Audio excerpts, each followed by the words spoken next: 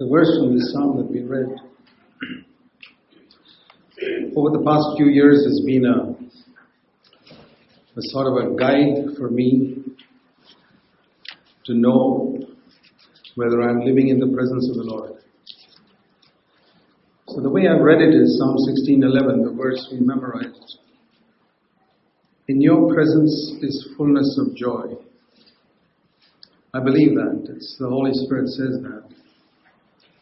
So I say to myself, any time in my life when I don't have fullness of joy, I'm not in the Lord's presence. That's a fair deduction from that verse. And which means that something has gone wrong. It teaches me that God's will is that I rejoice always, like it says in Philippians 4:4.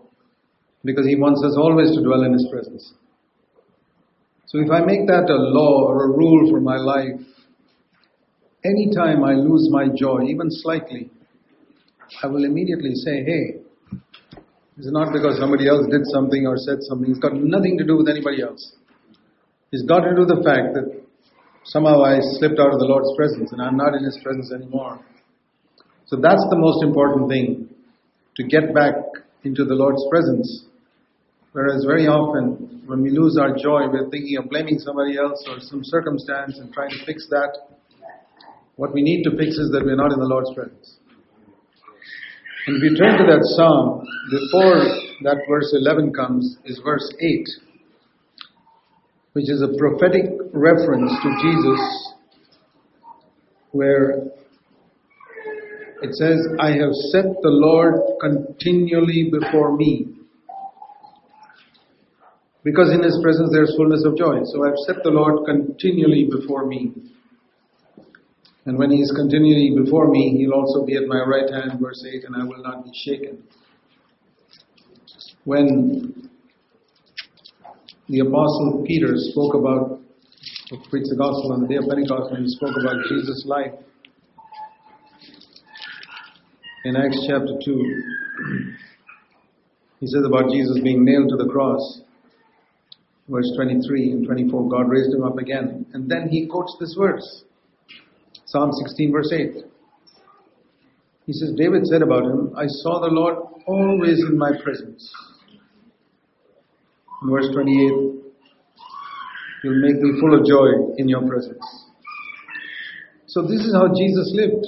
Peter quotes that verse because he saw it in Jesus' life. That Jesus' life was always full of joy. And even on the last day before He went to the cross, He told His disciples, my joy I give unto you. He had so much, even though He knows He was going to be crucified the next day.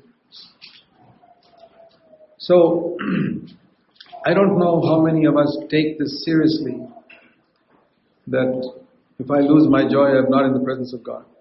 If you make it a law for your life, I can tell you, your life will be better, your home life will be happier and better, your fellowship with other believers will be better, you will stop blaming other people and circumstances, and you'll hardly ever get upset with anyone or anything.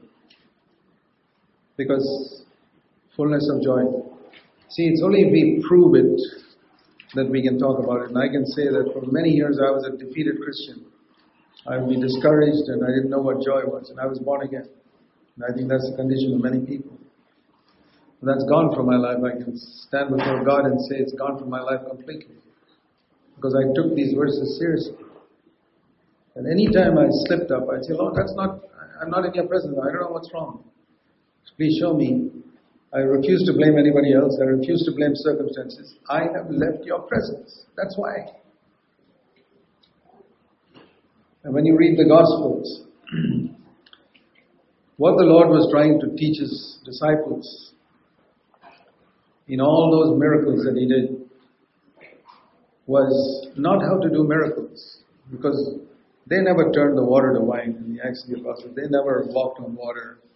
They hardly ever raised the dead. In fact, Timothy had a stomach problem which Paul could never cure him of. He lived with it. Paul told him to take some medicine. So that's not the main reason why He did those miracles. But I see the main reason why Jesus did those miracles was, first of all, it was an attestation that he was who he claimed to be, the Son of God.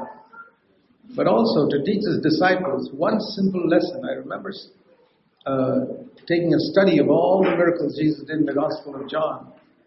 And my title for that series was, God Can Solve Any Problem. That's what he was trying to teach his disciples. There's no problem you can face which I can't help you to solve. That's the essential thing. It's not turning the water into wine or walking on water.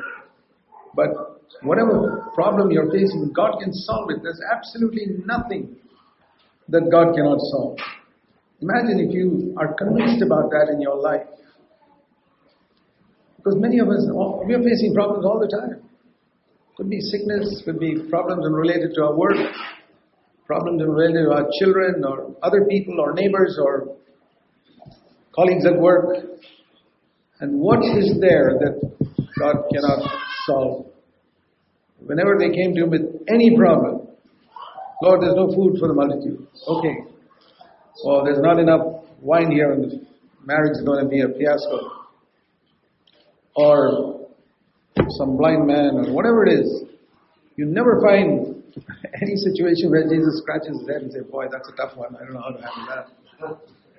And it's the same today. He's the same yesterday, today, and forever. You can go to him with any problem. He wouldn't say, hey, I don't know how to handle that. That's too tough. Never, never, never, never.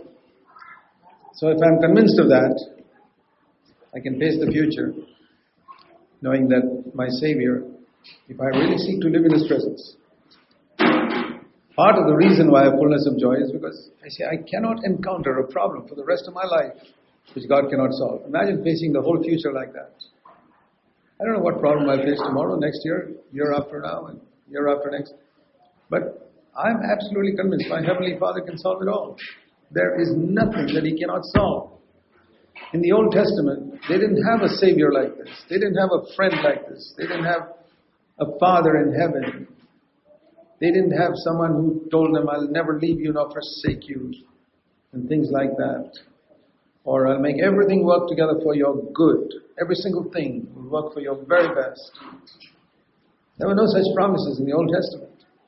So we have not, as Christians, I believe, we are not rising up to the level God wants us to live. Paul did. He lived there. He said, thanks be to God who always leads us in triumph in Christ. And we are more than conquerors through Him who loved us. It's amazing the statements in Scripture which we read, memorize, in His presence is fullness of joy. And we go on to the next verse next week. And this verse is not fulfilled in our lives. So I want to encourage you to take these words seriously, because I'll tell you, I read the Bible for 16 years and I never took these words seriously. But I got so fed up with my defeated life at one time. And I said, Lord, I really want to come to the life that Paul had. In the midst of all his persecutions and imprisonments, he said, rejoice in the Lord always. He wrote that from a prison, Philippians 4:4. Nothing be anxious. That was written from a prison. It's amazing. And I say, Lord, if that man could live like that, why can't I? Even if we don't believe that Jesus was like us, Paul was certainly like us. We can live like him. And so, I just thought I'd share that with you. What's on my heart this afternoon is concerning two, what I would call commandments in the Old Testament. One was two very important commandments. In fact, they were so important that if you didn't do them, you'd be cut off from God's people. One was circumcision, and the other was keeping the Sabbath. They were so very, very, very important. And I'll show you two verses in that connection. The first is Genesis in chapter 17. In Genesis chapter 17. These were commandments given to Israel. They are not for us Christians. But everything in the Old Testament had a spiritual meaning, and that's what I want to emphasize. Genesis 17, the Lord gave this commandment to Abraham. And verse 11, you shall be circumcised in the flesh of your foreskin, and it shall be the sign of the covenant between me and you. The sign of the old covenant between God and the people of Israel, Abraham, Isaac, and Jacob and their descendants, was circumcision. And if a person was not circumcised, was 17:14, he shall be cut off from my people. He has broken my covenant. It was that serious. You could not be part of God's people in the old covenant if you were not circumcised. And the other commandment was the Sabbath. And I want to give you one example of somebody who broke the Sabbath. See, they were not supposed to do any work on the Sabbath day. They were not supposed to light a fire. They were not supposed to do any type of work. But listen to this. Numbers in chapter 15. Now, while the sons of Israel were in the wilderness, verse 32. Numbers 15 and verse 32. While the sons of Israel were in the wilderness, they found a man among them gathering wood on the Sabbath day. He didn't light a fire. He knew that you're not supposed to light a fire. He just gathered the wood, probably for the next day. And they found him gathering wood, brought him to Moses and Aaron, and they put him in custody because it had not been declared what should be done to him. Is it serious? I mean, when the Lord said you should not do any work on the Sabbath day, did it include just picking up pieces of wood? And then the Lord, because it had not been, then the Lord said to Moses, listen to this, verse 35, the man shall surely be put to death. And the whole congregation, it's not an easy way to put to death. The congregation must show that they agree with God by taking stones and stoning him to death outside the camp. And all of the congregation, it's amazing how obedient they were. They took him outside the camp and stoned him to death. What was his crime? He picked up some pieces of wood on the Sabbath day. I'm just trying to show you how strictly God enforced this matter of doing any work on the Sabbath day. And it really got instilled into the minds of the Jews. And I heard of a Jewish person somewhere in the United States who would have to get a Gentile from next door to come and put on the switch in his house because we're not supposed to do any work on the Sabbath day. If it was a Saturday. It was so drilled into them that I don't do any work on the Sabbath day. So here are two commandments in which God was so strict. You'll be cut off from the covenant. You'll have nothing to do with God's people if you're not circumcised. And if you pick up sticks on the Sabbath day, you do some work on the Sabbath day, you are cut off from them. So these two commandments must have a very, very equivalent, must be of some equivalent importance in its New Testament meaning. So that's what we want to try and understand. I just want to show you how important it was in the Old Testament first. So in Hebrews chapter 8, we read this verse. Though we are not under the old covenant, which is what God gave through Moses and the law, yet the Old Testament is 3/4 of our Bible. Don't forget that. And the Old Testament has not been abolished. The Old Covenant, the agreement between God and man has been abolished, but not the 37 books of the Bible. In fact, just by the way, for your information, there's no place in the Bible which says the 39 books are the Old Testament. So man has just put it there. The Bible is 66 books. You won't find a single place where it says the first 39 books are Old Testament. Try and look for it. So that's why a lot of people get confused between Old Testament and Old Covenant. It's basically the same word, covenant and testament. It's the covenant that God made with man that's been abolished. But the Old Testament is a part of the Bible. What we call the Old Testament, those 39 books, are part of the Bible. And there are a lot of things. All Scripture is inspired by God and given for our instruction, and we can learn from that. That's why we look at these two instances of circumcision and Sabbath. Now, Hebrews chapter 8, it says here that these gifts and commandments of the law, in the last part of verse 4, speaks about those who offer the gifts according to the law. And all of that, verse 5, is a copy and a shadow of heavenly things. So a lot of those things in the Old Testament are a shadow of the reality which is up in heaven. And that's why Moses was warned by God, when you make the tabernacle, make sure you make everything exactly according to the pattern which was shown you on the mountain. Don't alter it saying this may look better. No, because it's a pattern of something in the heaven. And if you change it, you'll go against that pattern in the heaven. That's the point here. So, Moses, who had been trained in Egypt how to make pyramids and all, he could have made a 10 times better tabernacle if God had left it to him. But it would not have been a pattern it wouldn't have been according to the heavenly pattern. If we recognize that principle, that so many things taught in the New Testament also, we may think, there's a better way to do that. There's a better way to conduct our meeting. There's a better way to do things in the way the Holy Spirit has shown in the New Testament.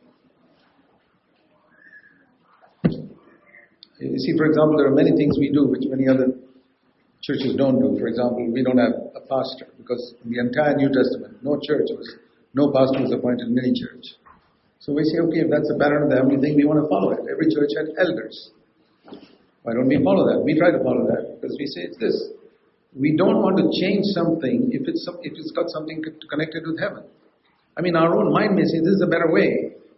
But I say, I don't want to use my own mind. If Moses had done that, there would be it may have looked a more fantastic tabernacle if he had done it according to the engineering ability he learned in Egypt. But the glory of God would have been missing. And that's what's happened in so many places where people have gone against what Scripture says. Looks nice, the glory of God is missing. Beautiful tabernacle, the only thing missing is the glory of God. Beautiful church, but the glory of God is not there. The presence of Jesus is not there. When people come to the meeting, they don't go away saying, hey, we met with the Lord today. The Lord spoke to our hearts. That's not there. We sang well. We had great. The music was great. Folks who played the instruments were all great. What's the use of that? You didn't meet with the Lord. He didn't speak to you. He didn't challenge you. He didn't convict you of sin. He didn't show you how you can be an overcomer. What is the point of having that Sunday meeting at all? So, it's very, very important. So, coming to the meaning of these two rituals or commandments, circumcision first. What does that mean? Philippians chapter 3 and verse 3. He speaks in verse 2 about a false circumcision. Beware of those of the false circumcision. And that is those who just believe in the external ritual, the external form. He says that's not the main thing. That symbolizes something which is a true circumcision. Verse 3. We are the true circumcision. And what is the mark of those who are in the true circumcision? We worship in the Holy Spirit. Now, worship in the Holy Spirit is different from praise in the Holy Spirit, or thanksgiving in the Holy Spirit, or praying in the Holy Spirit. Praying is one level, thanking God is another level, praising is another level, and worship is a much higher level. Most Christians know about prayer. Some know about thanksgiving. A few more know about praise. And they call praise and thanksgiving worship. It's not. It's different. Prayer, thanksgiving, praise, worship. Worship is an altogether different level. It's the fourth floor. You can climb up to the third floor and say, this is worship. It's not. You've missed out one floor completely. And that's what happened to most Christians. I used to call praise and thanksgiving worship. So I missed out on the fourth floor completely because I thought there is no fourth floor. This is it. No. So it speaks about worshiping in the Holy Spirit, which is different from praying in the Holy Spirit and thanking in the Spirit and praising God in the Spirit, worshiping in the Spirit. Now, I don't have time to go into that right now. And glorying in Christ Jesus, and here is the mark of true circumcision. We put no confidence in the flesh. The false circumcision, or the old circumcision which commanded by God, was a cutting off of the flesh and casting it off. It was a physical cutting off of the flesh and casting it off. Now in the New Testament, in the Old Testament, the word flesh had only that meaning. Physical flesh. You've cut a person's flesh. But in the New Testament, the word flesh has got another meaning, which is the main meaning in the New Testament. And that is my self-will, myself is called the flesh. And you get a little understanding of that when you turn to, see when it says no confidence in the flesh, we need to understand what does it mean. It's not talking about the physical flesh, that I don't have any confidence in my hands or my physical flesh. See Galatians in chapter 5. Whenever you come to a difficult verse in the Bible, don't skip over it. There's a great truth that you might miss out there if you skip over it. But if you stop and try to understand it, you may discover something which is... So if you see something doesn't seem to fit with you, what you understand, you've got to stop there and say, there may be something here which is hidden, which I got to discover. I remember many years ago, I think about more than 40 years ago, there was a friend of mine who used to work for Kodak, a photography company, which was a big company those days. And he was in the research team. And he was doing an experiment with something. And he was in the research team. And the answer he was getting didn't seem to fit with what he thought it should be in this research. So he was tempted to fudge and just make it fit so that it looks okay. But he was honest and he said, I won't do that. And so he went away for a while and thinking, why didn't that work like that? Why didn't it fit like that? And while he's away, he got a brainwave that hit him. He said, hey, maybe it's because of this. And so he came back into the research lab and did that experiment again and tried it again. It didn't fit. And he discovered something as a result, which was a new discovery for Kodak and which they used for a number of years, which they would not have discovered and he would not have patented if he had just fudged the result and made it look right. So I thought of that in relation to Scripture. That sometimes you see something doesn't seem to fit exactly and you somehow manipulate it and make it fit. You'll miss out something completely which God wants to show you there in Scripture. See, like for example, all those who are Calvinists who say that God foreordained us from eternity. I believe that with all my heart. I was foreordained from eternity, chosen before the foundation of the world. But I'm not a Calvinist. I believe in 1 Peter 1 verse 1 and 2 which says, I was chosen according to his foreknowledge. That's the one verse, 1 Peter 1 and verse 1 and 2, which most Calvinists won't touch because you've got to fudge it a little bit to make it fit in with the other verses. But it's a difficult verse. But the truth is there. If you want to understand it, you must have the sovereignty of God. You must also understand 1 Peter 1 verse 1 and 2 that we're chosen from eternity, but according to the foreknowledge of God, God who could see the future. That's just by the way. But here, we read in Galatians chapter 5 verse 17, I was talking about the flesh. The flesh fights against the Holy Spirit, and the Holy Spirit fights against the flesh. Now, it's not my body the Holy Spirit fights against. It's something else in me that the Holy Spirit's fighting. And if you want to understand the meaning of flesh, you've got to see it right here. It is something the Holy Spirit is fighting in me all the time. So if I understand that, I'll understand what the flesh is. And these are in opposition to one another, the Holy Spirit and the flesh. So my flesh is something which is 100% against the Holy Spirit. There you get an understanding of my flesh. It's not my body. My hand is not against the Holy Spirit. My eyes are not against the Holy Spirit. There's something else in me which is 100% against the Holy Spirit and which the Holy Spirit is 100% against. And if you understand that, you understand what the flesh is and you'll understand what circumcision is. Cutting off of the flesh. So I'm just going step by step so that all of us can understand. And then you'll understand what it means when it says Jesus came in the flesh. He didn't come in sinful flesh. There was no sin in him at all. But he came in the flesh. And all these things will fit in if you understand what flesh means. So for many years I tried to say, Lord, there's something here which I need to understand. It's not on the surface. You've got to dig deep into Scripture to understand. You've got to meditate, live before God, and be absolutely honest. And get rid of all preconceived doctrines that I've inherited from my parents and grandparents or church I belong to. If I'm not willing to break away from inherited theological traditions, I'll never understand the truth. I really believe that many Christians miss out on God's will because they've inherited certain theological traditions from their church. That is more sacred to them than even God's word. If Martin Luther had followed that principle, we'd all be Catholics today. And if John Wesley had followed that principle, there'd be no preaching on holiness.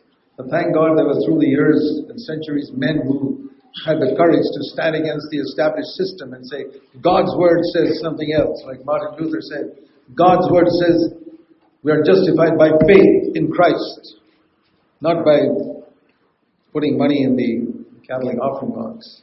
No. So, if I understand this, what flesh means, what does it mean when it says Jesus came in the flesh? I got to understand what flesh is. Let's see John chapter 6. John's Gospel chapter 6 and verse 38. John 6:33. Jesus is saying why he came down from heaven. When he came down from heaven, he came in the flesh. He didn't have the flesh up in heaven. No. God is spirit and Jesus was equal with the Father from all eternity. The second person of the Trinity. But one day, he came in flesh. That's when he came down to the earth. And he says, when I came down to the earth, I decided never to do my own will, but always the will of the Father. I came down from heaven, never to do my own will. And you see that in the last day of his life in Gethsemane, Father, I really don't want to drink this cup. That's my will. If you were to go to Gethsemane and say, Lord Jesus, what is your will right now? I don't want to drink the cup.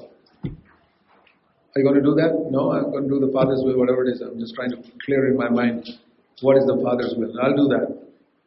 And if it's painful, it doesn't matter. I'll still do it. So, you see that there was a conflict. It says he prayed for more than 1 hour.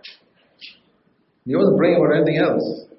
It says he said the same words. Father, not my will, but thine. You know, it was not like that in heaven. He didn't have the flesh in heaven.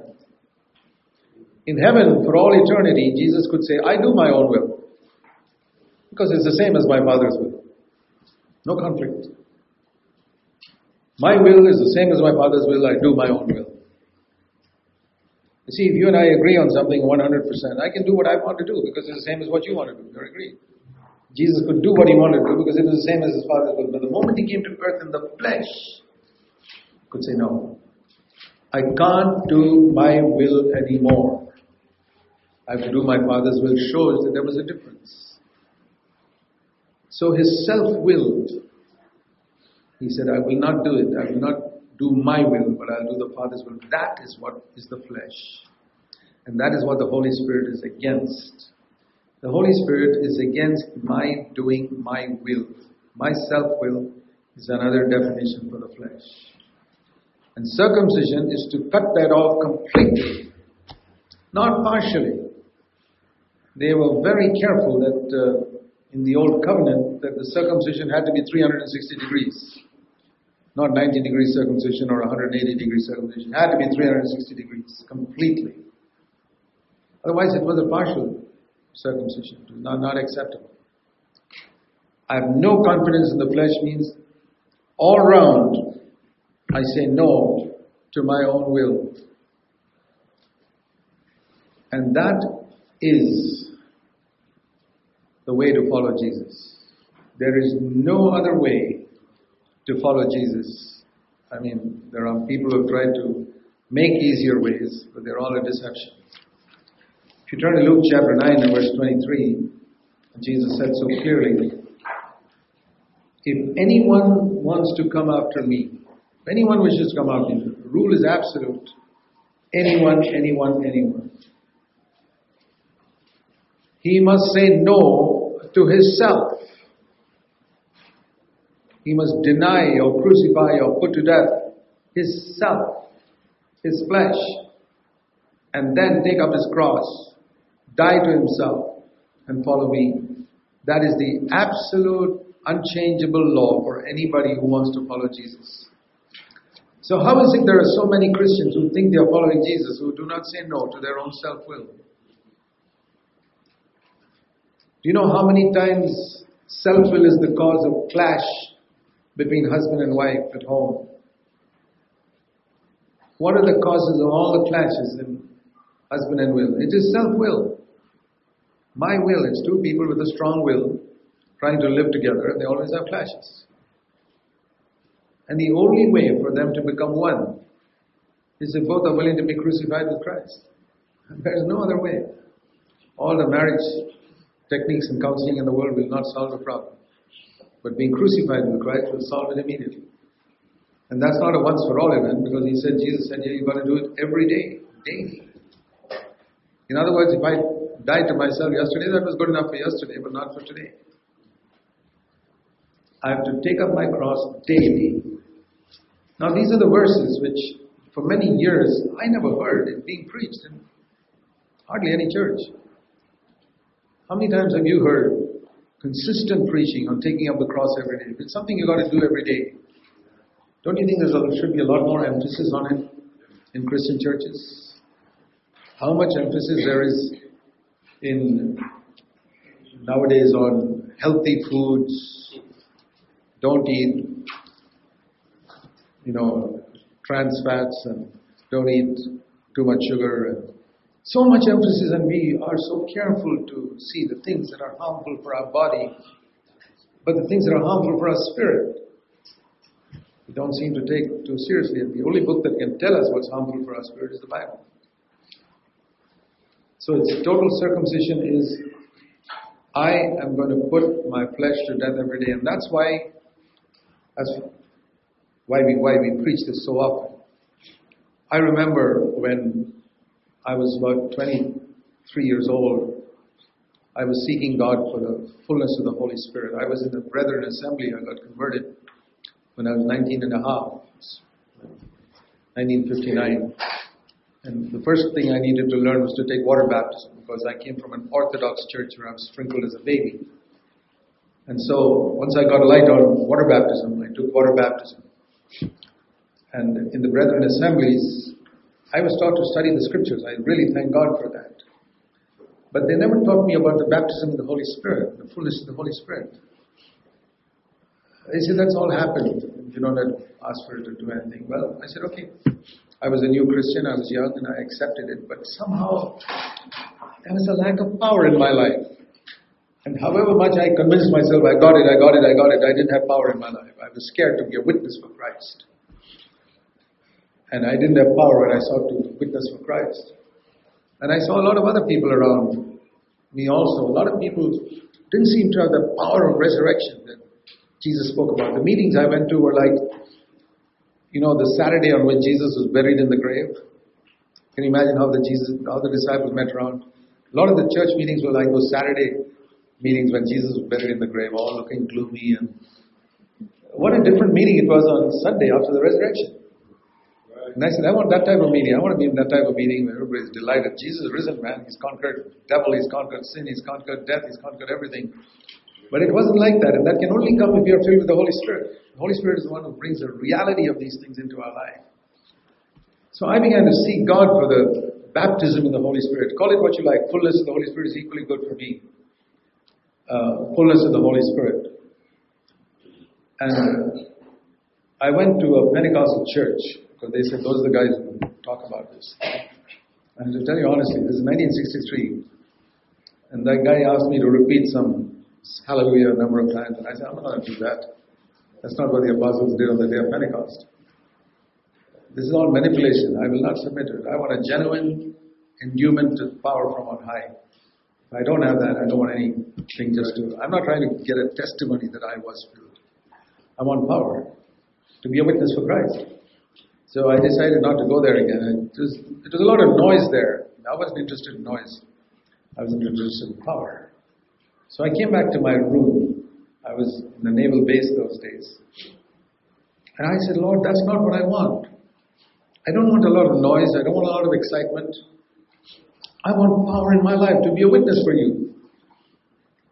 And I began to search the scriptures in an amazing way. The Lord gave me a revelation which I'd never heard before. And when I looked at the baptism of Jesus, when he was anointed, even he needed to be anointed. How much more me? Jesus was born of the Spirit the day he came to earth, but he's anointed with the Spirit 30 years later.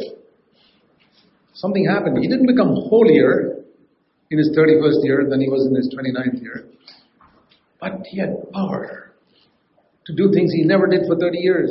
30 years he never cast out a demon, never healed the sick, never preached powerful sermons. Now it all came. All of a sudden, it was not a gradual process, it was immediate. So I saw this, there's something in this. The same thing happened to the disciples on the day of Pentecost. So, when I looked at the baptism of Jesus, the Lord showed me, give me a revelation on that. Jesus submitted to John the Baptist, putting him under the water. Now, putting a person under the water is the way to kill somebody, by the way. You know, this waterboarding they torture people with is actually threatening the guy, you're going to die now. So this was sort of permanent waterboarding, baptism. And when you read Romans 6, that we are buried with him by baptism into death. So what I saw that what Jesus was submitting to there was, I am willing for people to put me to death. Physically, on the cross later. But prior to that, myself, you can put it to death by insulting me, by spitting on me, by calling me Beelzebub or Prince of the Devils, or calling me a demon-possessed person. They call him all types of names. You're a Samaritan, you're a demon-possessed person. I'm willing to let people insult me, do anything to me, offend me, ignore me, put me to death. And he would not resist John the Baptist baptizing him. That is the meaning of baptism. I submit. When God allows somebody else to put me to death, I will accept it because I know God will raise me up from the dead. That's the meaning of being brought out of the water. I'm sure God will raise me up. Just like he raised him up from the grave. Every time somebody puts me to death, I submit to it because I believe God will raise me up and I'll experience the power of his resurrection in a spiritual way. And then the anointing of the Holy Spirit came upon him. And what the Lord spoke to me, I have never forgotten for the last 55 years. The Lord said to me, if you choose this way of death to self, my power will rest upon you. Always. In your life, when you preach, whatever you do. But the day you decide not to go this way, my power will depart. So I learned something, the close connection between the way of the cross, death to self, and the Holy Spirit. And I believe this is what many people who claim to be filled with the Holy Spirit have missed. Maybe they've got a fullness of the Holy Spirit, but they divorced it from the cross, from the way of the cross. And what God has joined together, let no man put asunder. The Holy Spirit's fullness and the way of the cross go together. And I see that in the baptism of Jesus. It's when he submitted to death to self, the Holy Spirit came. So this matter of cutting off of the flesh and having no confidence in the flesh is very closely connected with being filled with the Holy Spirit. So it's very, very important. That's why circumcision was so important in the Old Testament. They said, if you're not circumcised, you'll be cut off from my people. You will not enter into the covenant. So when you apply that to us in the new covenant, it means that if I don't take this seriously, this going the way of the cross and cutting off confidence in self, putting my flesh to death in the different situations when I'm provoked, when I'm tempted, when I'm tempted to pornography, watch pornography. That's the old flesh again. My old self-will saying, have a look at that, and what do? Put it to death. Run away from it. When I'm tempted to respond in the same way somebody speaks to me in anger or evil or any other way, submit like Jesus did. Let that fellow bury you. Let that fellow kill you. Let him put you to death. There will be a resurrection. I guarantee that you'll experience. Because God will never allow somebody to put you into that water without pulling you out. Definitely. I've experienced it again and again and again and again. When Paul said, he connected these two, being conformed to his death and the part of his resurrection. See Philippians in chapter 3. Some of these verses come to light when you understand this.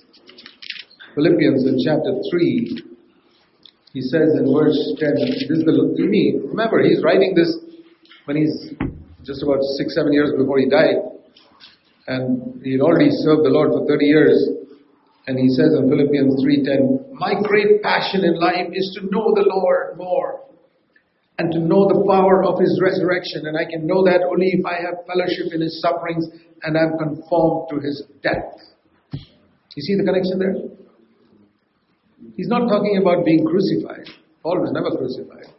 He's talking about this death to self, this circumcision, which he spoke of earlier in chapter 2. He's explaining it here. This death to myself, being conformed to his death. Jesus died for 33 and a half years to himself. Otherwise, he can't ask me to follow him. What does he mean when he says, take up your cross and follow me? That means he also has taken up the cross. Otherwise, how can I follow him? It's like, he's not going to make it more difficult for me than for him. It's like, this egg and spoon race. Okay, you carry an egg and run. I'm going to run without it. But you come with an egg and a spoon and follow me. How can I do that? I can't run as fast as you. I'm going to carry an egg and a spoon and you're just going to run without it. So if Jesus didn't have to take up the cross, how can he say to me, take up your cross and follow me? It's ridiculous.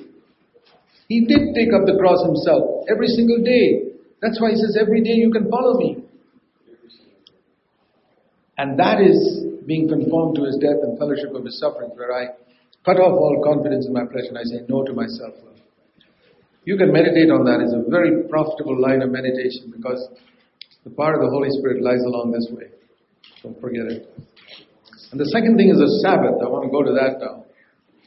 The Sabbath is another thing which is a very important law in the Old Testament. God taught them so clearly right in the wilderness by putting that fellow to death who just went and picked up sticks. Absolutely no work. Zero. When I say zero, I mean zero. Okay, it's explained in Hebrews chapter 4. All these things which are very important in the Old Testament are explained in the New Testament. For example, the veil that was rent in the temple, in the tabernacle, explained in Hebrews 10. We can look at that another time. But Hebrews chapter 4, it says here, there is a life of rest.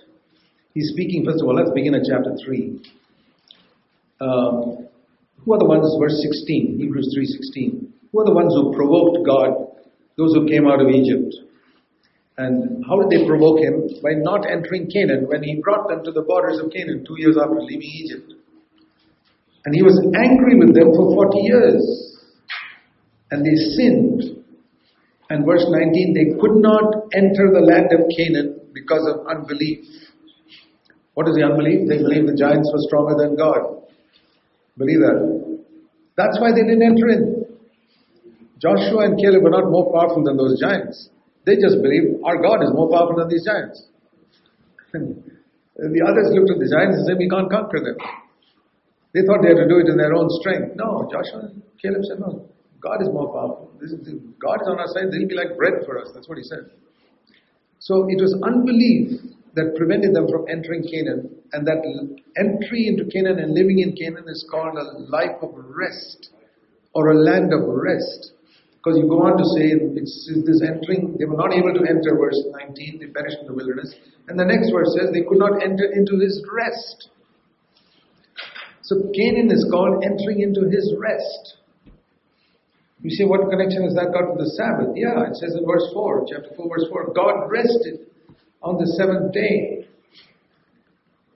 from his works. And this passage, verse 5, they shall enter into my rest. So the land of Canaan, entering into the land of Canaan was like an entry into a life of rest. And it's connected with the Sabbath in verse 4. God rested on the seventh day. And then it says in verse 9, there is a Sabbath rest for the people of God as well. What is that? A life of rest for God's people. A life free from unrest, agitation, getting disturbed in my spirit. That's unrest. There's a life of rest for God's people. What a wonderful thing it is to live like that in a world full of unrest, to be at rest in our spirit all the time. There is a rest for God's people. But it says here, let us fear, verse 1, 4:1, that we don't enter into that rest. Let us fear. Is he talking to unbelievers or believers? He's talking to believers. He's talking to people who came out of Egypt. They put the blood on the door. They were baptized in the Red Sea. They received the baptism of cloud, which is a picture of the baptism of the Holy Spirit. They still did not enter into rest. He's referring to us. He says, let us fear, lest in your life you don't come into this life of rest. Just like those Israelites who didn't enter into Canaan. And it says here, there is a Sabbath rest for God's people. And we must be diligent, it says, to enter into this rest. Let us fear, lest we come short of it. Verse 11, let us be diligent, work hard to enter into this rest. So it's not something that you just sit back and say it'll happen. Let me work hard, verse 11, to enter into this rest. And say, Lord, I want to understand this. I want to understand this. And what this entering into rest is. What does it mean to come into this Sabbath rest in my heart, which is for the people of God. And he says this is, if Joshua, verse 8, had already given them rest in Canaan, why is it that God speaks of another rest after that? You know, after they entered into Canaan, the Lord told them in Hebrews 4:3, which is a quotation from the Old Testament, you shall not enter into my rest. That is Psalm 95. And again, he fixes a certain day. So he says, if Joshua, verse 8, had given them the rest, why should he speak of another day of rest after that? That is the rest for God's people. It's a prophecy in the Old Testament that the entering Canaan was only a picture. There is a rest for God's people. So that's what we need to understand, the Sabbath. And if we go back to Matthew chapter 11, we begin to understand this verse. Matthew 11, verse 28 and 29, where Jesus spoke about this rest. Come to me, all who are weary and heavy laden, and I will give you rest.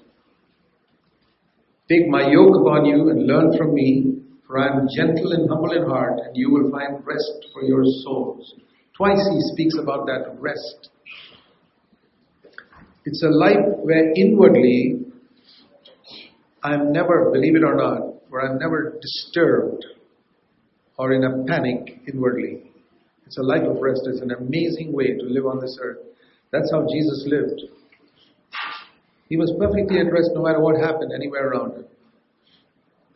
You remember in the Garden of Gethsemane how Peter got all upset and took out his sword and chopped off somebody's ear. Jesus was at rest.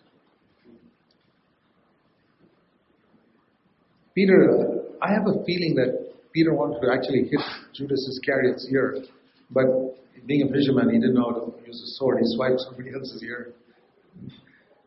That poor man, Malchus, and so Jesus picked up the ear and healed him. But Jesus was at rest. He said, put your sword back. I don't see Judas Iscariot here. I see my Heavenly Father having sent a cup. You know what he said there? The cup which my Father has given me. That's what he said in Gethsemane. Shall I not drink it? He said, Lord, was it the father or Judas Iscariot who gave it to you? No, Judas Iscariot was only the mailman. It came from my Father. It's wonderful to see that when a Judas Iscariot comes to betray you or harm you, he's only the mailman. It's the Father who sends it. That what you call a difficulty or an opposition or whatever it is. Jesus was at rest. He says, follow me. Take my yoke upon you and you'll find the same rest for your soul. It's wonderful to be able to experience this in the trials of life. You know, God allows us to face trials to show us that He can still those storms. I've thought of, supposing it was written in the scripture, Jesus got into the boat and went to the other side of the lake and it was perfectly calm. There was no problem. We reached the other side. That's a boring story. Even the Sunday school children say, we're not interested in listening to that. But if they read there was a storm and the waves were coming into the boat, it was going to sink and Jesus stood up and still, that's something to listen to. So what sort of passage do you want through life? It's written about your life. He had smooth sailing all through his life. He had no problem in his work, he had no problem in his home, no problem with his neighbors, no problem financially, no problem with sickness, absolutely nothing. He was smooth sailing all through his life. Of course, he lived 50 years and he learned nothing of God's power, but he reached the other end. I don't want that. To tell you honestly, I don't want that. I want to say, storm, Lord, maybe storm this month, next week, continuously, and every time Jesus will still the storm. That's for sure. God can solve every problem. I believe in the Lord who can still the storm.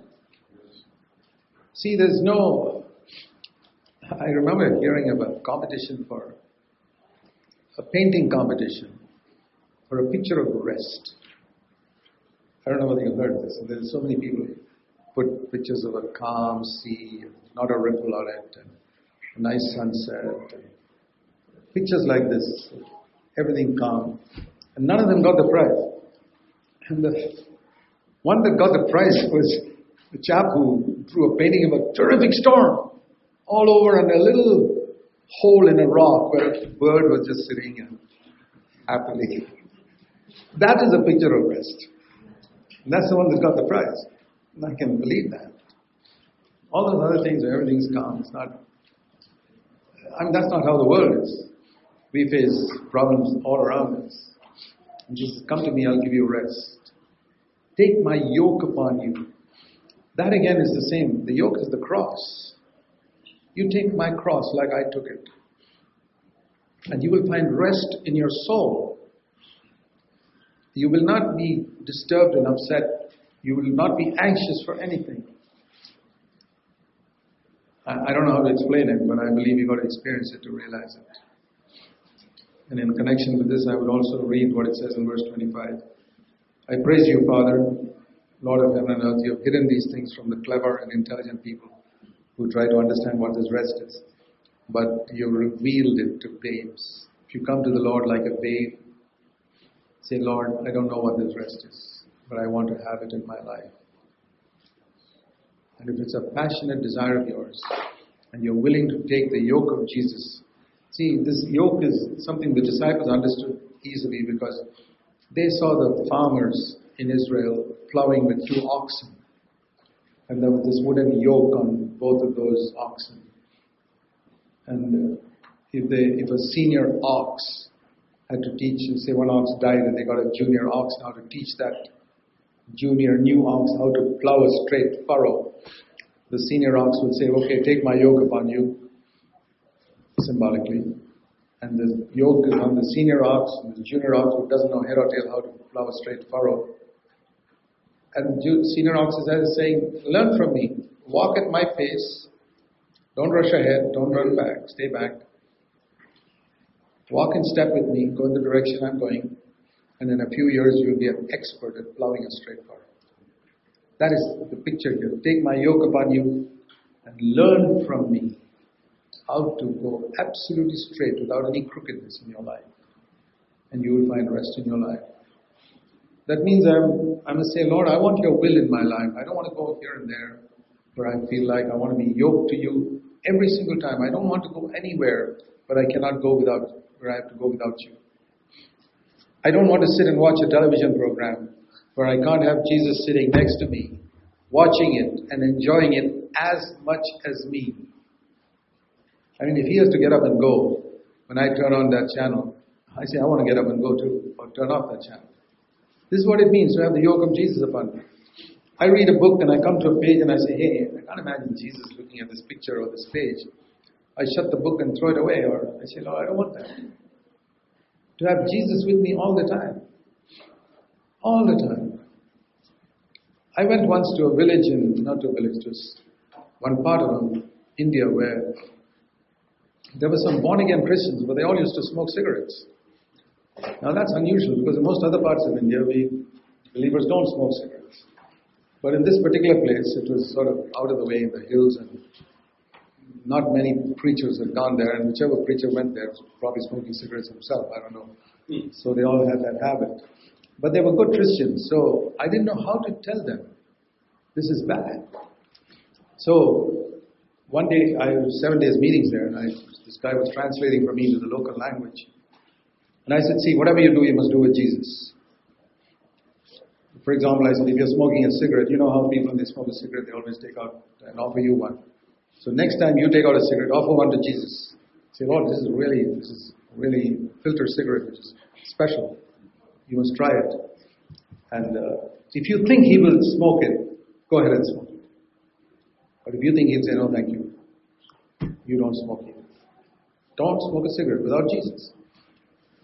So the next evening when I came for the meeting, this translator of mine said, Brother Zach, I've given up smoking cigarettes. I said, really? I never told anybody to give it up. No, he said, I tried offering a cigarette to Jesus and he wouldn't accept it, so I decided I'm going to give up. See, that's the thing. That's taking the yoke. He took it seriously. I don't want to do something which I can't do in fellowship with Jesus Christ.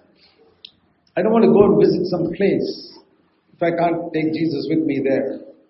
No. Whether it's a movie theater or any place. I don't want to watch something on my computer screen if Jesus is sitting next to me and says, hey, I'm not interested in that. If he gets up and goes, I'm going to turn off that computer. I don't want to watch it. This is what means take my yoke upon you. Just walk with me. Don't go ahead of me. Don't go behind. Go with me everywhere. And your life will be one of rest. And I can tell you from my testimony, that's exactly what happens. And his yoke is easy. His burden is light. It's not a heavy burden to give up pornography. It's not a heavy burden to stop watching filthy R-rated movies. No, it's not a burden at all. My yoke is easy. My burden is light. Problems arise for those people who go to places where Jesus would not go, sit watching things that Jesus would not watch, do things that they cannot do in fellowship with Jesus. And what a wonderful thing it is to be at rest all the time. See, I've taught in our churches that if your heart is not at rest, you must not open your mouth and speak. Because that unrest will come forth in something you say, even when you're preaching a sermon. One of the most important things I ensure when I get up to speak in a meeting is my heart is at rest. If my heart is not at rest, I can have all the knowledge in the world. I will not edify people. Something will come out, maybe one sentence which is not spoken from rest. So I've taught in our churches, at home for example, if you're agitated in your spirit, husband and wife, zip your mouth and unzip it only after you've come to rest. Even if it means you keep quiet for a half a day and your partner wonders what's wrong. You're at unrest, that's all. But you don't have a clash. You don't have a fight. It's a simple principle. When I'm at unrest, keep your mouth shut. Whether it's in a house or in a meeting or any situation, no, I'm not at rest now. I remember the early days when I tried to follow this rule. It took me a little time in a meeting. sometimes to come to rest, but because I was in charge of the meeting, I could continue the prayer time until I came to rest.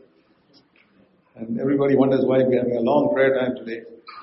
Long prayer times because Brother Zach has not come to rest in his spirit yet, and he's not fit to speak yet. So I came to rest and I say, Amen. Okay, now I'll get up and give the word. But in the early days it's like that, it takes a little time, but over a period of time, if you work at it, you're at rest all the time.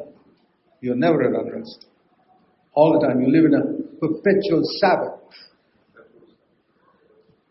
And, you don't even, spiritually speaking, you don't even pick up sticks. You're not in unrest about anything. You obey that law. There is a Sabbath rest for God's people. I want to encourage you, brothers and sisters, to pursue this. To have no confidence in the flesh and to enter into God's rest. It is for every one of us.